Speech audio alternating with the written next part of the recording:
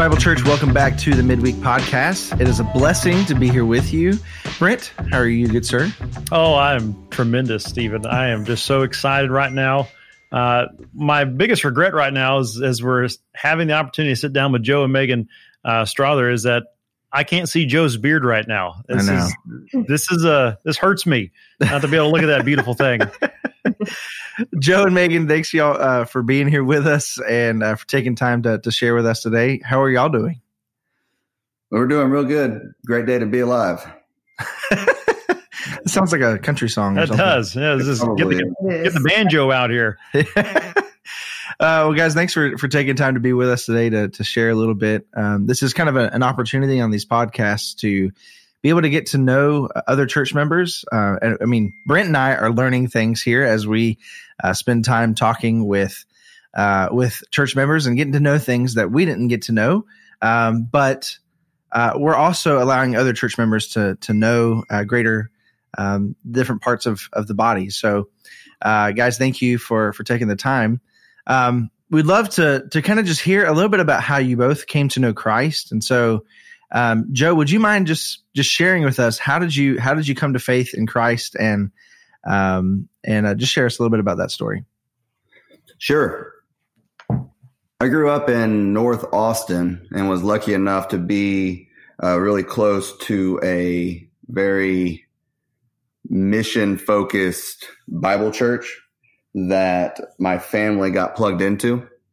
And through elementary school, middle school, and high school, they just really reached out to students and got them engaged in, vacation Bible schools, mission trips, Sunday schools, the works. And so at a rather young age in elementary school, after hearing a gospel presentation, I turned my life over to Christ.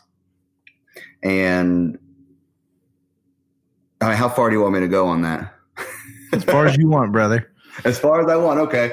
Because I consider that is when I became a Christian. That's when I was old enough to really understand what it meant to submit your life over. It wasn't really until my senior year of high school, my world was turned upside down, and all of the songs and Bible verses that I had in my heart and the accountability partners and the small groups and Bible studies I was in, I figured I was rock solid. And when I was hit with this game changer, as I'll call it, I mean, right when I was leaving high school to come here to SFA, I actually didn't fall back on Christ. I fell back on the world and went down a wild road of sin that in hindsight, looking back, it just blows my mind. And so my first couple semesters in school were angry and wild. And from that church in Austin, I had a mentor, and he kind of reached out to me and he said, almost just basically a tough conversation, slap in the face, go to church. Well, I was living in Hall 16, which is just down the street from Grace Bible Church. And I stumbled into Grace, and I sat in the back right, and it was a loud worship service. People were raising their hands and clapping. And I can remember sitting there in that auditorium, what do you call it? The sanctuary, and thinking, you people are all crazy. It's not real. I was so conflicted and angry at that point, and just had some key people in my life back in Austin, because I hadn't been in SFA for over a semester. Just keep on. You got to go. You got to go. You got to go. And, kind of fake it till you make it. And it really wasn't until Danny Combs, the former youth pastor at Grace Bible Church, started to pursue me and started the whole process of looking at your faith, looking at Christianity, challenging it. And really, I just got sick of myself and my selfish actions. And it started a long process that I'm still dealing with, that sins and stuff that kind of put their hooks into me in that wild season of life. that I'm still dealing with. And, we'll get into it later. I'm sure about small groups and other ministries within Grace that have been very crucial with my walk. That's tremendous. Thank you, Joe. So you were here at SFA, and I assume, is that the time that you met Megan? I met Megan, I don't remember, sophomore or junior year of high school? Yeah, we met in high school.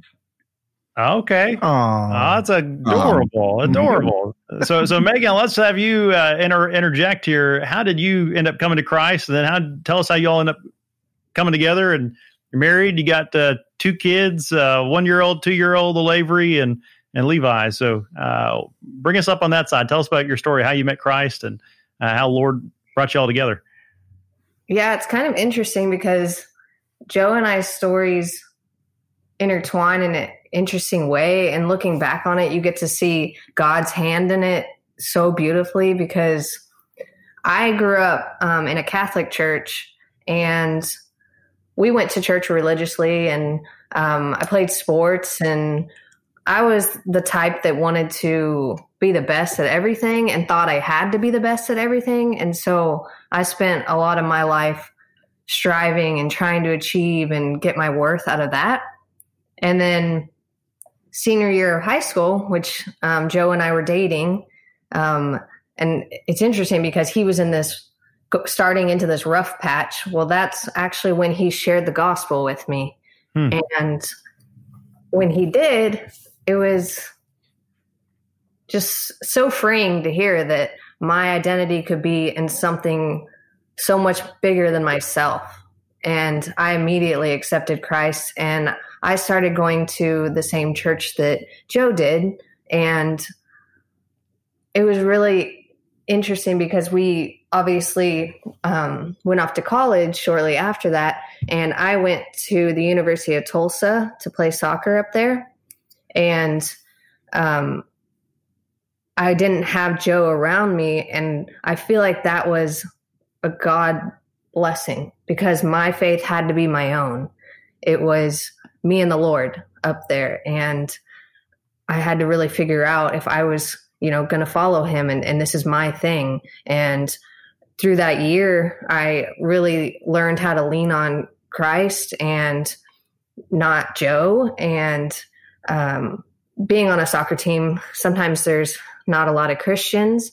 And so it was a lonely year, but looking back on it, it was definitely something that the Lord used to make me stronger in my faith. And so when I decided to transfer to SFA for my sophomore year, I came down in the summer to train, as a lot of the athletes do. And I saw that they needed youth volunteers for Danny Combs' very first youth retreat. And I signed up, and that was the first time I got to see like a real strong family of believers and people that cared about each other. And it, as Joe mentioned, I'm sure we'll get to talk about this later, but being a part of a church that so many generations care about you just made me feel at home. Yeah, that's tremendous. That kind of takes my mind. Let's just kind of stay on that thought. The generations, you all, obviously, Ken and Annis. You seem to. A lot of people know you all. That I'm like, hey, you know them too, and it's kind of neat because I don't necessarily see them with you on Sunday, and obviously people are spaced out a little bit different than normal. But how have you all found the ability to get to know so many different generations, even younger people, and then of course our older adults? How have you all been able to connect in that way? Well, I guess we're just social butterflies. Oh, that's it. It's the beard. It's the beard again. It's just so disarming. No, it's kind of fun. I guess it's just being in a small town and being out and about. I know when Megan came into town from Tulsa, she got adopted through that Adopt a Jack program, which is awesome, by the Verettes. And I, as a consequence of that adoption, I suppose, was also adopted. And that's awesome. And then it kind of trees from there. The Verettes and Clint Verrett and Russell Harrison fish a lot together, and then I would find myself on a boat that way. Or, and so now I know Russell Harrison, who at the time had a son, William, who was in the youth group, who was going through some stuff, and he and I kind of did a little bit of discipling during that phase. And then, whenever we were both actively involved in the youth group back then, and you meet a lot of parents through the students, we had the Banners kids and really all the kids, the Caldwell's kids. I mean, all the, I guess they're older now. Well, I mean, even we're in the McCune small group, and Connor was one of our students. Yeah. And so through that way, and then, volunteering, whenever Grace had a service project or, through Glory Gang, you just interact with a whole lot of different people, especially through the years, because we've been in and about Nacogdoches for 15 years now. Yeah, I would say it stemmed from volunteering in the youth, because you know all the kids, and then the kids want you to come to their soccer games, and so you meet the parents, and now we're calling on those kids to babysit for us. There it is, reaping the rewards. Playing the long haul game, right? Yeah. A lot of these things that I'm as I'm listening to y'all is we talk about, obviously, word, worship, service, family, these means of that we see as healthy parts of discipleship. For your story, they really all blend together, don't they? Yes. Yeah. Absolutely. Do you what would you say to, I know you all are in the Ben and Megan's small group, and they are great teachers, incredibly hospitable people. What role has that kind of being part of a group devoted to the word? What role has that played in your all's life now that you're parents of two little ones? Well, that's a good question, because there's a lot of, as you ask that question, my mind just starts spinning of all the different ways and impact that the small group has had. And you wouldn't think. I had mentioned I had a time of anger and selfish motives and just went crazy. That's the only way I can describe it. And on my recovery road, a lot of those sins have stuck with me. Something I struggle with often.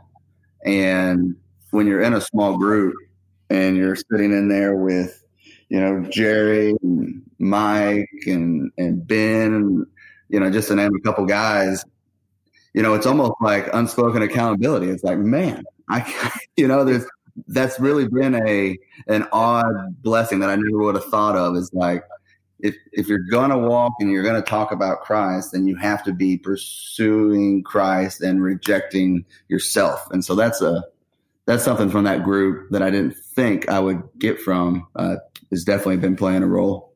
And I like that it is multi-generational. Like, I'm getting to learn parenting from different phases. Doug and Lori telling me about raising all those boys, and Megan and Ben telling me about the next phase that our kids will be in. And, Pam talking to me about just raising all of her kids.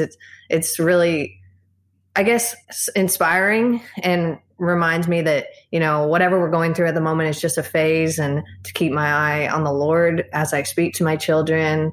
And even like Shelly and Mike being in the same phase as us, it's helpful to have people that are striving for the same goal to raise godly children, but we're all getting to learn from one another. Mm-hmm. That's so very helpful. This week we'll be in 1 Peter chapter 4, verse 7 through 11. And I want to read verse 7, because your all's story and experience and what you just said about your small group just comes to mind here. Verse 7 says, "The end of all things is at hand. Therefore be self-controlled and sober-minded for the sake of your prayers." These are local believers that are bonded together. Many of them are experiencing, as we've discussed, slander, harassment because of their faith in Christ. And they're bonded together. So when one member is suffering, the others suffer with them, and they're led to take their affections to heaven. They're led to be interceding for them, praying for them. And that then connects to their lifestyle, a longing for holiness. Exactly what you just said, Joe, this intensity that we've got to be on our game. We've got to be in the fight, that there's accountability there. There's not judgment there, but there's accountability. They're spurring each other on because we care about them. You got people in all these different life stages that care about you all, and certainly would be there in a second for you and you for them. There's no doubt in my mind. But that part of what the Lord allows us to in suffering and aches of life is he grows us as believers by, taking us, because we're burdened, we go and we pray for each other. That's a unique component of fellowship that God gives us when somebody suffers in the body. I think that's another part as believers. And Joe, your transparency here as well, and Megan, of, when life gets hard, there's such a tendency as even as believers, even though the first step of coming to Christ is confessing our sin, we're admitting that we're sinners against a holy God, right? The sin has touched us in every part of who we are. And yet still, even as believers, we can want to put a front to say, I've got everything in my life all together. Well, when we pretend that way, especially when we're involved with a group and no other believers, we rob them of the opportunity to intercede for us. We rob them of the opportunity for them to have their affections go toward heaven in prayer. And that's a pretty neat thing by your story that I appreciate your all's honesty and quite frankly, I just appreciate your willingness to lean into the church body. Absolutely. That's good. Well, we're going to be gathering again this Sunday with our church family, and we'll be singing, preaching, praying, doing the things that we do each and every week to sit under the gospel together. We're going to continue to sing some songs in this Advent season, and one of those will be "O Come, Emmanuel." And I think as we have been going through First Peter, and as we've been, I've been doing some research. We've been thinking about some things and thinking about what does it look like to suffer as believers. What are Christians all over the world going through? It's a heavy burden, as you begin to think about that, and even in our lives here, even though we have it comparatively easy, there still is a bit of suffering that we experience as believers, even here in the United States and even here in Nacogdoches. And so there are often times when we feel that extra weight, we do long for the coming of the Lord. Maybe not in the same way that they waited for the promised one to come the first time. We're awaiting for his return to take us home. And I don't know about you guys, and I'm always so encouraged. I was just somebody was just in my office a little bit ago talking to me about how singing the truth with other believers has really undergirded their faith in the middle of their trial, in the middle of their suffering. And so that'll be our pleasure to do that again this Sunday. It's one of the blessings that we get as believers to gather with other Christians, to be fortified, to be helped in our faith as we pursue Christ and pursue others for the sake of the gospel. And Joe and Megan, we've been able to do that together, having formerly been in your small group and knowing that you guys love the Lord and you've spurred us on in our faith as well. And then it's our prayer that through your story and what you've shared today, that our church members would grab a hold of that and would be encouraged. So guys, thank you so much for sharing with us, letting us know a little bit more about your life so that we could praise God alongside you. Thanks for being with us. Yeah, our pleasure. Thank you. Thank you. All right, church. We'll see you on Sunday. See you then.